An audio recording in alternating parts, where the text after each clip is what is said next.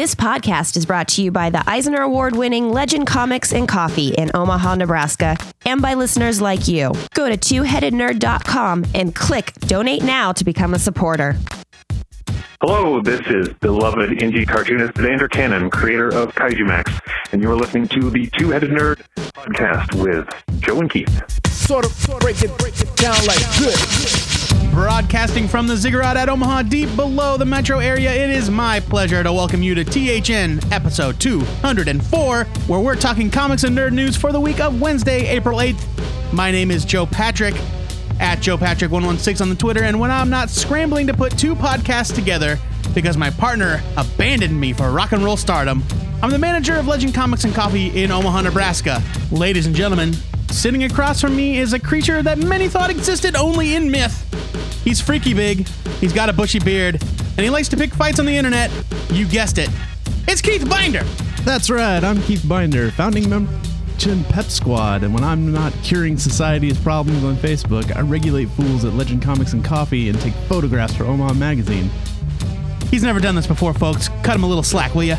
This week, you'll hear our reviews of Rebels #1 and Kaiju Max #1. After that, we'll review 10 more of this week's new comics faster than we can run into the welcoming embrace of our alien overlords during the ludicrous speed round. Then we'll visit the THN Sanctum Sanctorum, where we'll be summoning the ghost of Matt Baum, spoilers, to see the future of next week's comics. And finally, the comic pushers are putting the capes and tights away to get one poor bastard hooked on comics about real damn life. So let's get this show on the road so we can get back to our Netflix accounts and neglecting our significant others. It's time to talk about this week's big news! We got big news! Marvel Studios and Netflix launched the long-awaited Daredevil show this week. Joe and I have binged as many episodes as we can before recording today to bring you our knee-jerk first impressions. Since the show's been only available for a day as we record this, we'll try to keep our discussion as spoiler-free as possible. Joe, how far in did you get, and what do you think of Daredevil so far? Let me tell you this about Daredevil. I wish I was home watching it right now. Me too. I would kill you and burn this podcast to the ground if it meant I could go home and watch Daredevil. I'm in 5 episodes in. Me too. I am very impressed by it.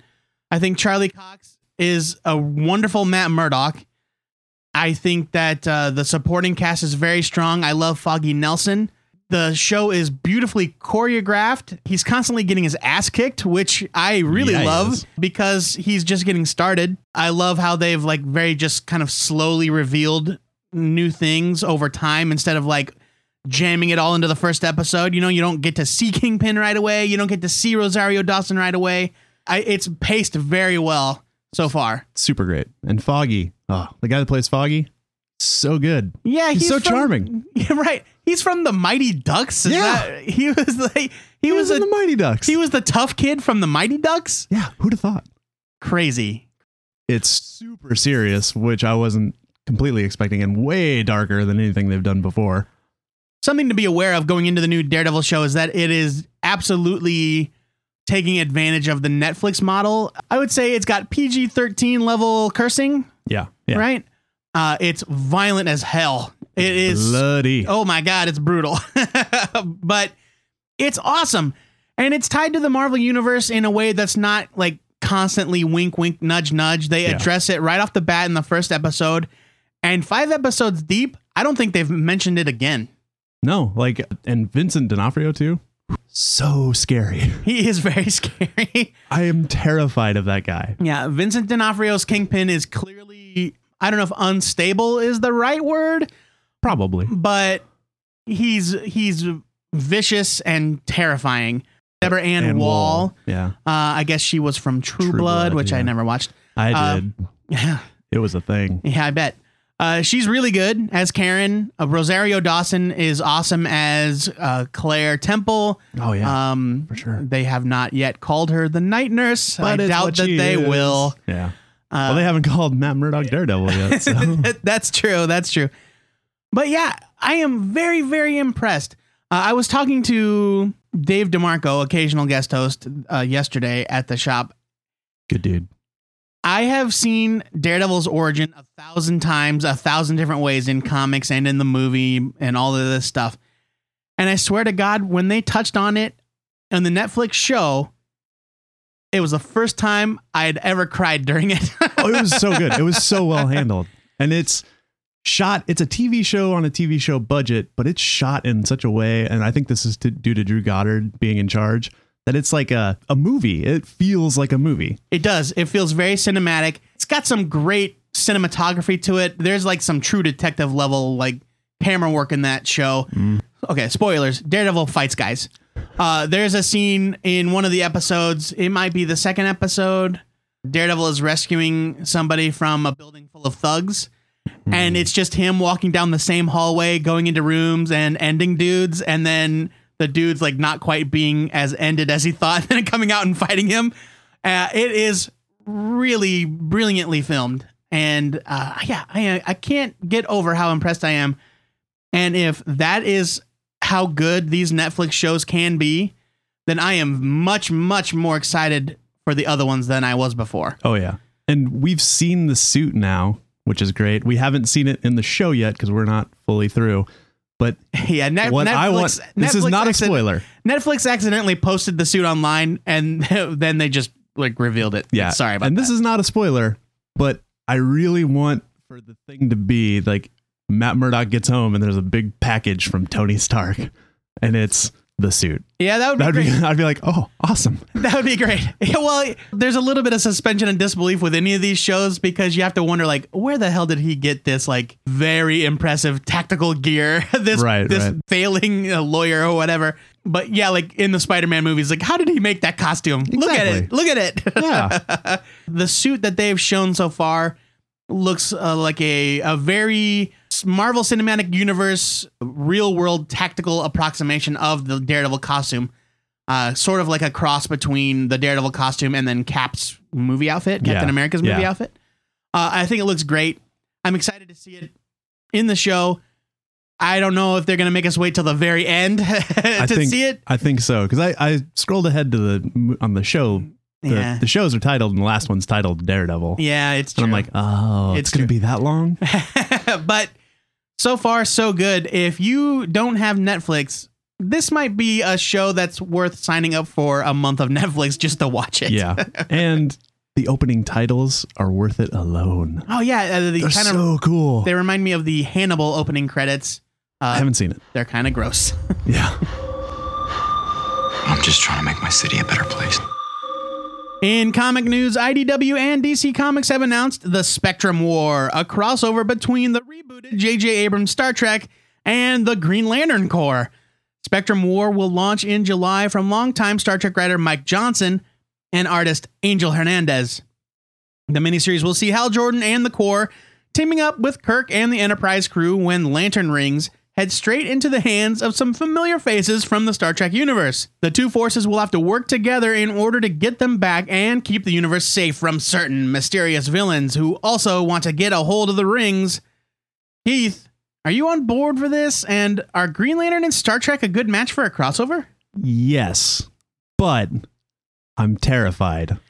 Yeah, I love intercompany crossovers, and I've seen properties crossover with way weirder than Star Trek. Right. Archie Predator. Boom. There was a Green Lantern Aliens crossover. There's Batman versus Predator. There's all kinds of weird nonsense. Batman wins. Yeah. But spoilers. All right. But I think of any two properties, at least Star Trek and Green Lantern both have the kind of cosmic thing going for it. Yeah, and at least Mike Johnson's writing it, so at least it's going to be as good as the Star Trek series right now. And that book is very good. That's what I hear. I haven't gotten to read it yet because I just let it go because I was like, I don't read Star Trek comics. But then everybody told me how great it was, and I was like, I need to go back and read all these. They released a cover by Lock and Key's Gabriel Rodriguez. And it shows a Klingon with a Sinestro Corps ring. Oh, no. And I was just like, yep, all right. I got to see what's going on in that book. Oh, man. So I kind of miss the days where companies would just come out with a ridiculous crossover. Yeah. You know, teaming up characters. JLA versus Witchblade. It was a thing that happened in the 90s. Why didn't that just end up with Witchblade not being a thing anymore? That would have been great. Yeah, I don't know. No offense, Witchblade lovers. I'm excited, but cautious because Green Lantern has not really been tripping my trigger since the New 52. So there you go. And that is where I'm at as well. But is he going to get input from the DC team? Is it just like IDW got to play with these characters for 4 issues or whatever? I suspect that it will be much more closer in tone to IDW books than it will be DC books. Good. Yeah. And I am optimistic about it because I really like Mike Johnson. I don't know Angel Hernandez's art at all. I think it's on hell. It might be. But yeah, I'm looking forward to checking it out. Crossovers are a mixed bag no matter what characters you pick, but I'm sure it'll be fun. Whether or not it wins an Eisner, you know. Right, exactly. Yeah, you know, sometimes you just want to watch The Rock. Exactly. Right? Or The Rock in something. Yes. Like the movie The Rock or the actor The Rock. Exactly. Boom. I watched Fast and the Furious 7 this weekend. Loved every second of it. Your recommendations have gotten me to want to watch all those movies. You should. I hate you for it. They are. But I'm going to do it. Oh, man. They're great. I wish I was watching them. But after Daredevil. Finally, Variety has reported that Supernatural creator Eric Kripke is developing a new concept for both comics and television. Amped will be a 6-issue miniseries launching this fall from Vertigo, written by Kripke with art by John Higgins of Watchmen and Hellblazer fame, and covers by the legendary Brian Boland. The story follows Josh Jaffe, a neurotic family man who buys an online smart pill to increase his focus and jolt him out of his slump, but gets much more than he bargained for. To his surprise, the pill gives him incredible strength and power. The story examines both the mighty highs and humiliating lows of being a real-life superhero. Simultaneously, Kripke will be developing a TV adaptation of Amped for the USA Network. Speaking about the project with Variety, Kripke said, quote, "Pretty much everything I've written has been insanely influenced by Vertigo, so it's a dream come true to write my first comic there. Amped is a project I'm foaming at the mouth passionate about. And it's the most personal, warts and all story I've ever told, so I'm having the time of my life writing the comic, and basing the TV series off the comic too. I can't wait for readers to read it, and then down the road for watchers to watch it. Joe, I know you're a fan of Supernatural. Are you excited to see Kripke come to comics?" You know, there have been Supernatural comics, and he may have even written bits and pieces of them, but I am excited to see a new original concept from him. I do love Supernatural. I love it. Me too. I am behind. I am a little bit behind. This sounds very familiar to me, this kind of concept. There was a show on ABC. Yeah. It was called No Ordinary Family. Yes. That was great. It was about a family that gets... they fly through a lightning storm or something in a plane, and then they all get superpowers. It was great and terrible. It was the Fantastic Four, but for ABC, and they couldn't call it the Fantastic Four. Sure. Dave DeMarco said it was good. I never really watched more than a couple episodes, but this sounds fun. It sounds like No Ordinary Family mixed with Limitless, that Bradley Cooper movie. Yeah, I think it sounds fun, and I think Vertigo is a good place for it, which signifies to me that it won't necessarily be, you know, popcorn family fare like No Ordinary Family, something that'll have a little bit more bite to it, which is nice. I think Kripke's good at that sort of thing. The image that they showed was by Derek Robertson, Transmetropolitan artist Derek Robertson. Nice. So I'm not sure if the Brian Boland thing was like a typo or if they just didn't credit him, didn't credit Robertson for that image. It's definitely Derek Robertson. Like a promo image, maybe? Yeah, maybe just a promo that he got hired to do. It's kind of well-worn territory, the idea of regular guy X in a world where superpowers are fictional gets superpowers. Yeah. And hopefully Kripke can explore it in an interesting way. Well, especially since he hasn't been really involved in Supernatural since season 5. Like, he's not showrunner anymore. Oh, that's true. What's that guy been doing with himself? I don't know. Counting that fat Supernatural cash. It's so good. That's the big news for this week. If you'd like to discuss these stories or anything you think we missed, hit us up on the THN floor. Keith and I are workshopping our new spin-off podcast, JP and the Beard, documenting our real-life adventures as long-haul truckers in the 70s.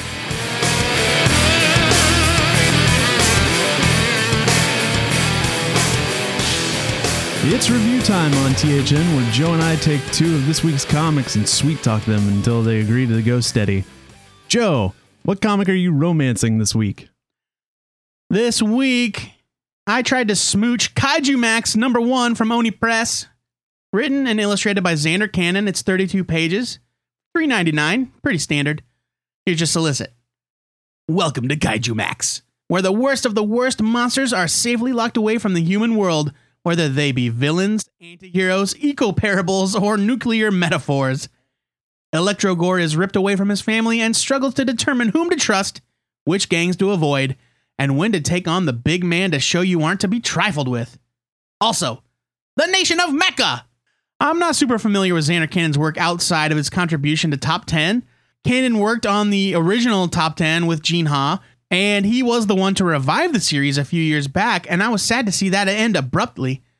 I know that he's done a lot of solo work over the years, and that it's generally well regarded, but it was Kaiju Max that really caught my attention. First off, I think the concept is genius.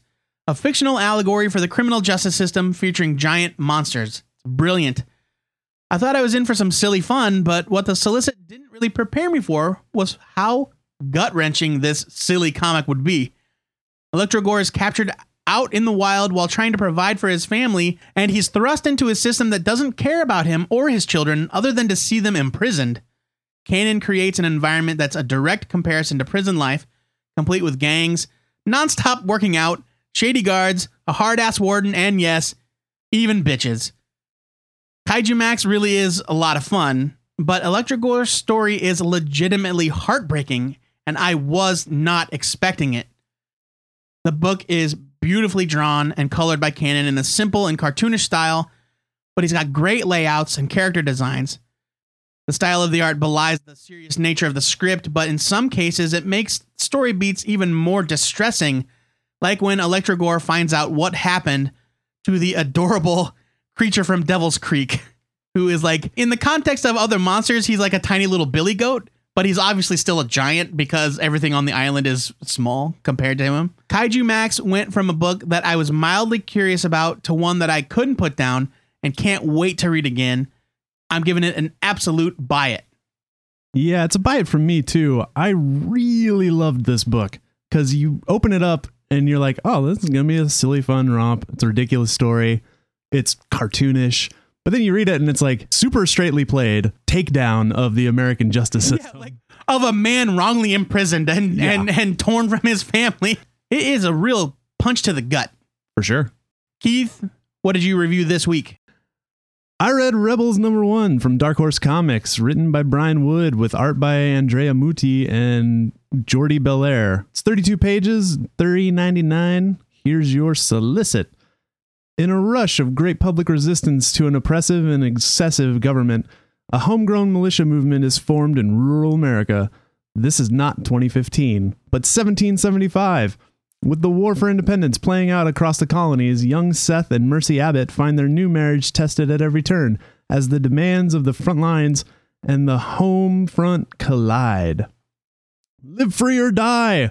The story of America's first militia and the push for independence.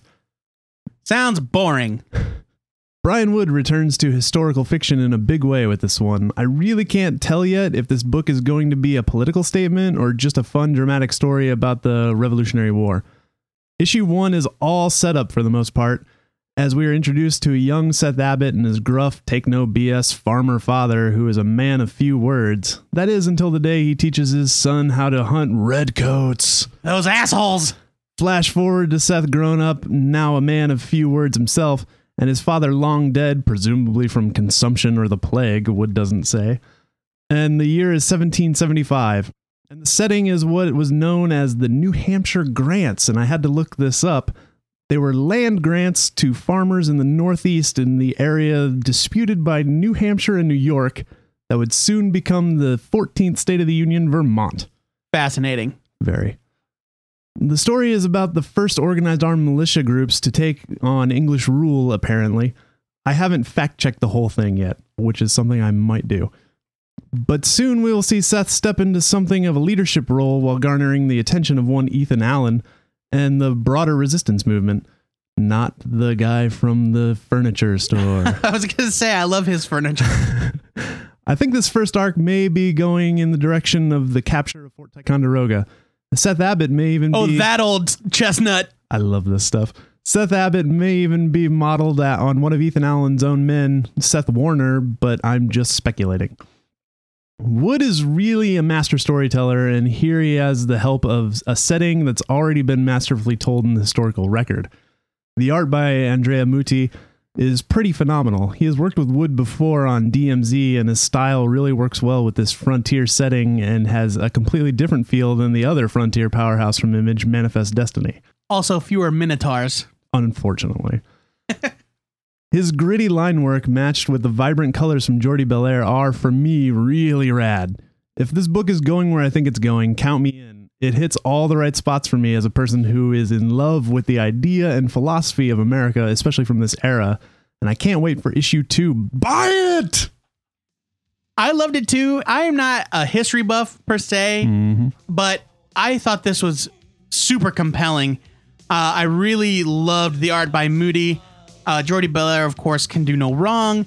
And Brian Woods has a knack for taking a character, placing them in any time period or setting, and making them very believable and very compelling. Yeah.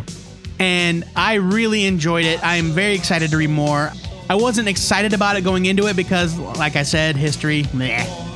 But I thought it was very impressive to buy it as well.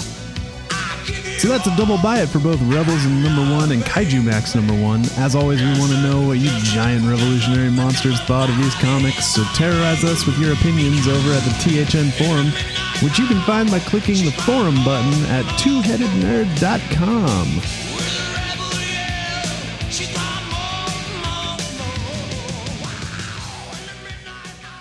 This week, NASA scientists announced that they believe humanity will discover proof of alien life sometime within the next 20 years.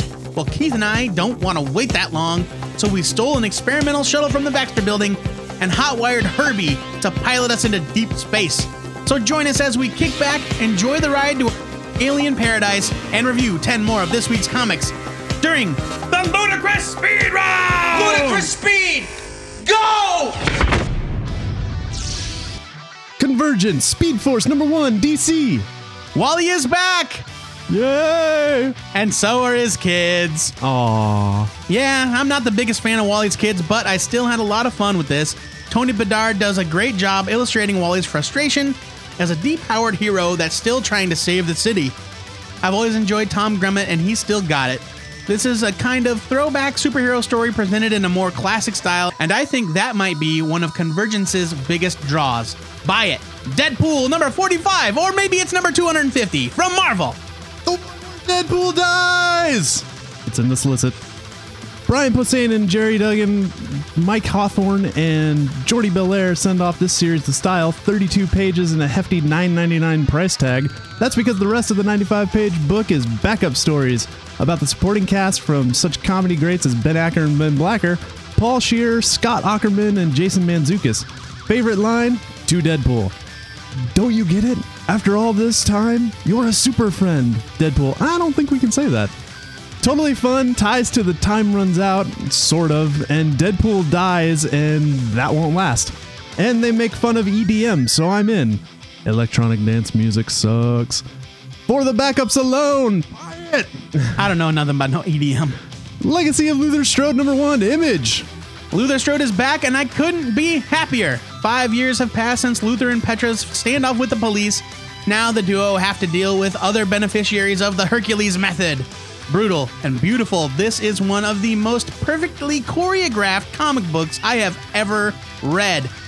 Absolutely buy it, but be aware that it won't mean too much if you haven't read the first 2 volumes. Which I haven't. Get on it.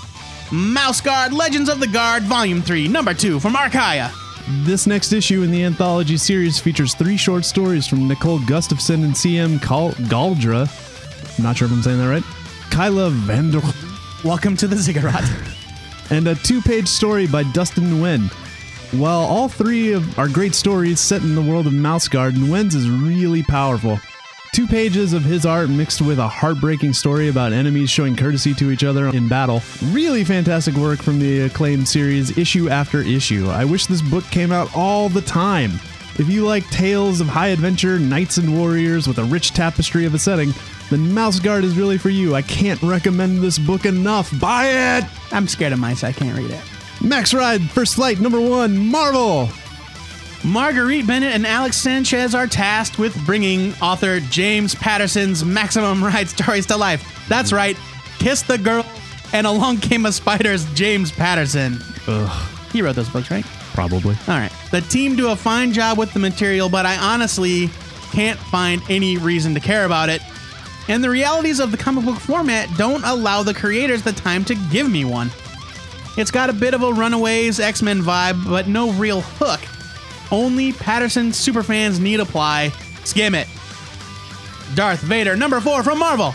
Another great issue from Kieran Gillen and Salvador Larroca sees Lord Vader and company return to the decimated and sterilized Geonosis to find secret droid factory. The plot takes some cues from Aliens here to cool effect. Larroca has been doing a great job on this book. His photo reference style finally has a purpose. Thank God. Look, guys, I'm a sucker for the Star Wars stuff, so of course I'm going to say, buy it! Savior, number 1, Image. You're so enthusiastic. Todd McFarlane and co-writer Brian Holguin join artist Clayton Crane for a new series about a mysterious messianic figure that might do more harm than good. At least, that's what they say it's about, but you really wouldn't get any sense of that in this issue. Crane's art is fantastic, and it isn't poorly written. In fact, it's the first Todd McFarlane written comic, co-written to be fair, that I actually was sort of interested in. But Holguin and McFarlane fill the entire issue setting the stage, but not actually forwarding the plot.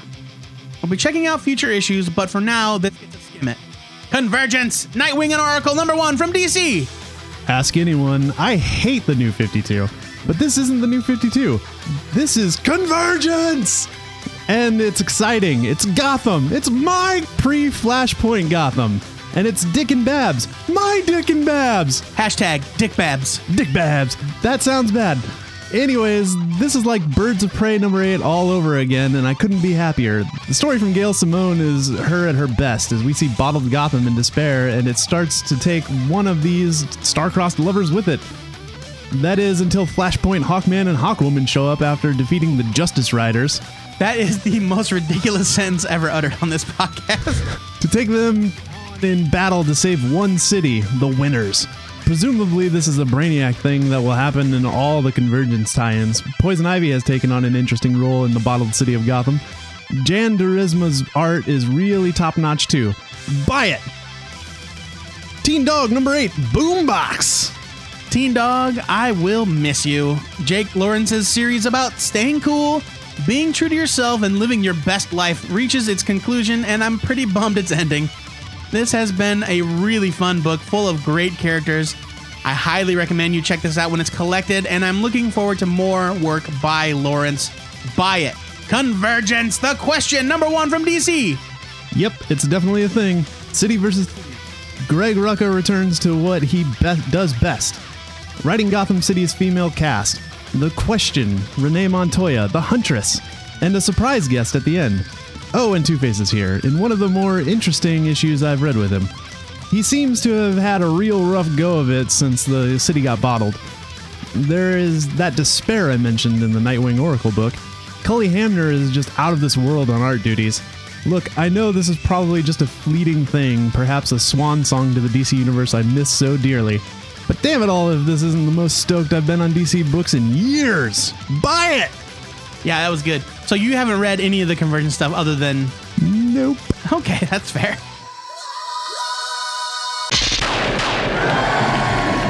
Boom! That is your ludicrous speed round, and boom is the sound of a Thanagarian Absorbicon lowering Gotham City's property values, as seen in the pages of Convergence, Nightwing and Oracle number 1.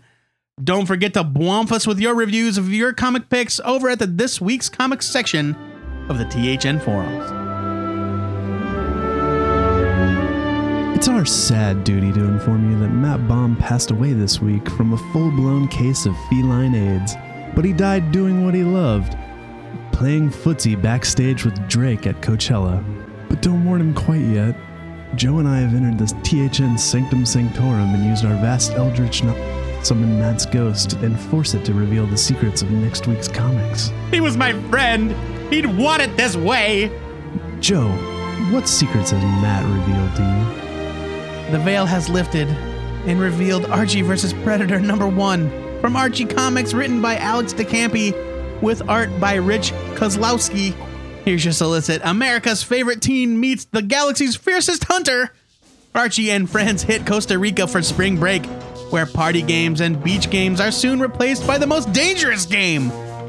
What mysterious attraction does the gang hold for the trophy-collecting predator? And will the kids even realize they're in danger before it claims them all? So awesome! I am very excited for this. Alex DeCampi's No Mercy was awesome. I loved her Grindhouse, and I've seen preview art from this book where longtime beloved Archie characters have their heads straight up exploded by the predator. They are playing it super straight, and I can't wait to see them all get slaughtered. It's going to be amazing. Keith, what are you excited for next week? Next week, I'm excited for The Tithe #1 from Image Comics, written by Matt Hawkins and art by Rasan Ekadal. Sure. Here's your solicit. A heist story unlike any before. Megachurches are being robbed for millions of dollars by a Crusader hacker group known as Samaritan, who is giving the money to causes they deem more worthy. This modern-day Robin Hood is being pursued by 2 FBI agents who actually admire their quarry but want to stop the theft before it escalates. This is right up my alley because Lord knows I think churches have too much money. Matt Hawkins has a reputation for writing, let's be charitable and call them the most well-regarded Top Cow books. Yes. He does Think Tank, which I've heard nothing but good things about. So I think this looks pretty fun. It's impossible for you to escape the heathens across from you, isn't it? You know, it's just my lot in life. That's all right. The THN trade of the week is the Top 10 complete edition trade paperback from DC Comics, written by Alan Moore with art by Gene Ha and the aforementioned Xander Cannon. Mm-hmm. Here's your solicit. In Neapolis' Precinct 10, where every citizen has superpowers, they are the law. A talking armored dog, a genetically engineered perfect woman, a high-tech cowboy, a rookie with a toy box full of helpers. These are the cops of the Eisner Award-winning Top 10, and this new title collects the entire original 12-issue series in one volume for the first time. Dear God, I love Top 10. Oh my God. If you have never read Top 10, buy this book. It's amazing. Do it. Head over to the THN forum to know what questions you have for Matt's ghost before he fades into the afterlife. And while you're there, let us know what you're excited to read next week. It's okay, he doesn't believe in the afterlife, so he's gone forever. Oh, God.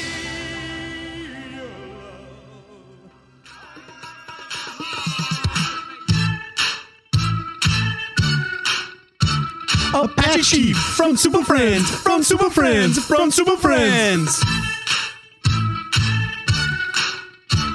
Ripclaw from Cyberforce, from Cyberforce, from Cyberforce. Shaman from Alpha Flight, from Alpha Flight, from Alpha Flight. Thunderbird from X-Men, from X-Men, from X-Men. Yeah, that's right. We just started naming Native American comic book characters. That half-assed attempt at a rap means two things. Matt's not here to force me into something embarrassing, and the comic pushers are back. This week, a Tweakin' forum user named Matter Eater Lad asks, while there are true crime comics and science comics and great works like Action Philosophers and the comic version of the 9/11 Report, I don't know of any dealing with business or economics. Any suggestions? And what other quirky or interesting nonfiction comics should I check out? Keith, I know you're a sucker for a good nonfiction joint, and you've got piles of books in your apartment. I do. What do you got for this guy? All right. Business and economics, I'm not so sure about because apparently that's a big manga thing, and I don't read manga. We had this conversation a while ago with some people, Yes, on the Facebook. They were people. But what sprung to mind right off the bat were books by a guy named Joe Sacco, who writes what he calls comics journalism. Sure, yeah. In graphic novel form. He wrote a book called Palestine about his travels in Palestine. And that really tells the story of what he saw during the end of the first Intifada, or the first Palestinian uprising in the late 80s and early 90s. Then he wrote Safe Area Garazed, I believe is how it's pronounced. I could be wrong. It's a book about the Bosnian War, and it is also very dark. Palestine is dark. I mean, there's humor in it. You know, he does a lot of talking to people. It's a real bright, sunshiny kind of book. But it does cover a lot of stuff that goes on in that whole situation. And it's really hard to stomach some of the stuff. There's a lot of racism and xenophobia in Palestine for sure. You know, while they're not very violent, it's more about him and people and what they think of the conflict, and telling the story of like your everyday person on the street, Jewish settlers from in Nablus, or just regular Palestinian people on the streets of East Jerusalem. It's really worth reading. I think it's important. Other than that, I got to think of some other stuff. Nice of you to come prepared, Binder. I know. We just talked about a great nonfiction series last week or the week before. Last week. John Lewis's March. Oh, yeah, yeah.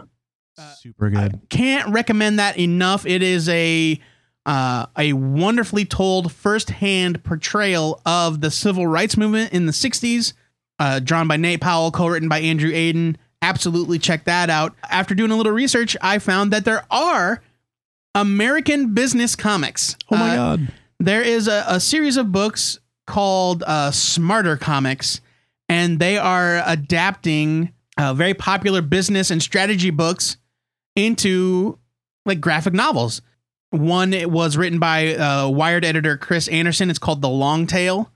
And they adapted it into this really beautifully drawn graphic novel. They're showing some art here in this article. I don't know that it would be something that I'd be into, but that stuff does exist. Over on the forums, we've got Schleprock. I love it. Who is suggesting a manga series about Japanese food called Oishinbo. Sure. It's about Japanese cuisine. Oishinbao? Perhaps. He's also just suggesting something that I thought of, which is a series of books by Larry Gonick called The Cartoon History of the Universe. Ooh, nice. The problem you run into with nonfiction comics is that a lot of times they're fictionalized stories around real things that happen. Like Hip Hop Family Tree is technically nonfiction, but I couldn't tell you if all those things actually happen. I know a lot of the rappers that are in it, a lot of the characters have given their blessing to these stories. I couldn't tell you because there's no way to research the words that come out of people's mouths. Right. I'm glad you brought up Hip Hop Family Tree because I was going to suggest it. So good. But you raise a good point. It is certainly a dramatized version of events that may or may not have actually happened. I mean, right. I think it's safe to consider it nonfiction in the sense that nobody's, disputing shooting laser blasts or fighting dinosaurs. I think another good one to check out is Showa, a Japanese history. It's a 3-volume set of graphic novels by, I forget his name. Sorry. It goes from the late 1800s all the way up to the 1980s with this new volume that's coming out. And it's really cool manga stuff. Translated, of course, because I don't speak Japanese. There's also like some legendary nonfiction or true life stuff like Harvey Picar's work on American Splendor. He did a graphic novel called Cleveland for Top Shelf. Mm-hmm. Something a little bit maybe not goofier necessarily, but My Friend Dahmer by Derf Backderf, which is a true story about that dude knowing Jeffrey Dahmer as a kid. And that is totally insane. From what I've looked at of that book, like it's just mind blowing to think about. You know, Fred Van Lente and Ryan Dunleavy, who do Action Philosophers, also did a book called The Comic Book History of Comics, which is essential reading if you are interested in the comic industry and where we've been and where we're going. And then, of course, there's, ultra classics like Mouse, which is technically a true story, but just told through the anthropomorphization of all the characters into mice and rats. Right. So there's a lot of great nonfiction work out there. I am not always super familiar with a lot of that stuff because my favorite nonfiction work is The Amazing Spider-Man. But and Persepolis by Marjorie Satrapi. Oh, well, there you go. The Iranian biography. It's phenomenal. Probably the most well-known nonfiction book in recent years. I would say. I mean, it's got an Oscar-winning animated film. So there you go. Thanks for the question, Matter Eater Lad, and I hope you're having a good time with all that indigestion. If you're looking to get hooked on the good stuff and ruin your life forever, head over to the Comic Pushers section of the THN forums and let us know what you need. Yeah, I get it. Matter Eater Lad, you can eat anything. Hilarious. Boop, boop. Sort of break it down like this. That is it for this episode of THN. If you like podcasts with thematic inconsistencies, you can subscribe to this show on iTunes, Stitcher, or TuneIn. And while you're there, leave us your star ratings, reviews, thumbs up, or hearts, or whatever it is they have, because it helps us to connect with other potential listeners.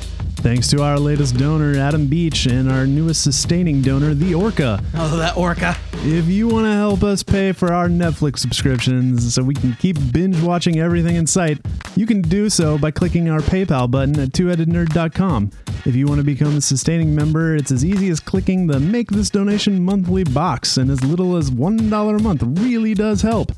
If you're interested in sponsoring THN, shoot us an email with the subject line sponsorship.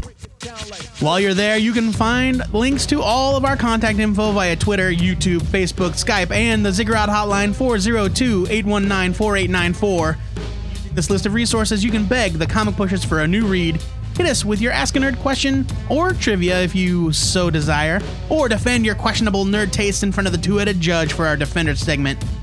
You can also ask us to review your self-published comic, printed, digital, drawn with a burning oil slick like Affleck's Daredevil, whatever. And don't forget to sign up for the THN forums. This is your little virtual piece of the Ziggurat, where you can discuss this week's show, learn more about our segments and how you can be part of them, or just rap about comics. Speaking of the forums, it looks like everyone's trying to work out their convergence feelings, so if you've got DC PTSD, head over to thnforums.boards.net and check it out. Swear I'm going to do that sooner or later. Get over there. The music you hear on this show, you can follow our soundtrack playlist on Spotify by searching for Matt Bomb's name if he can pull himself away from super fame long enough to listen to this.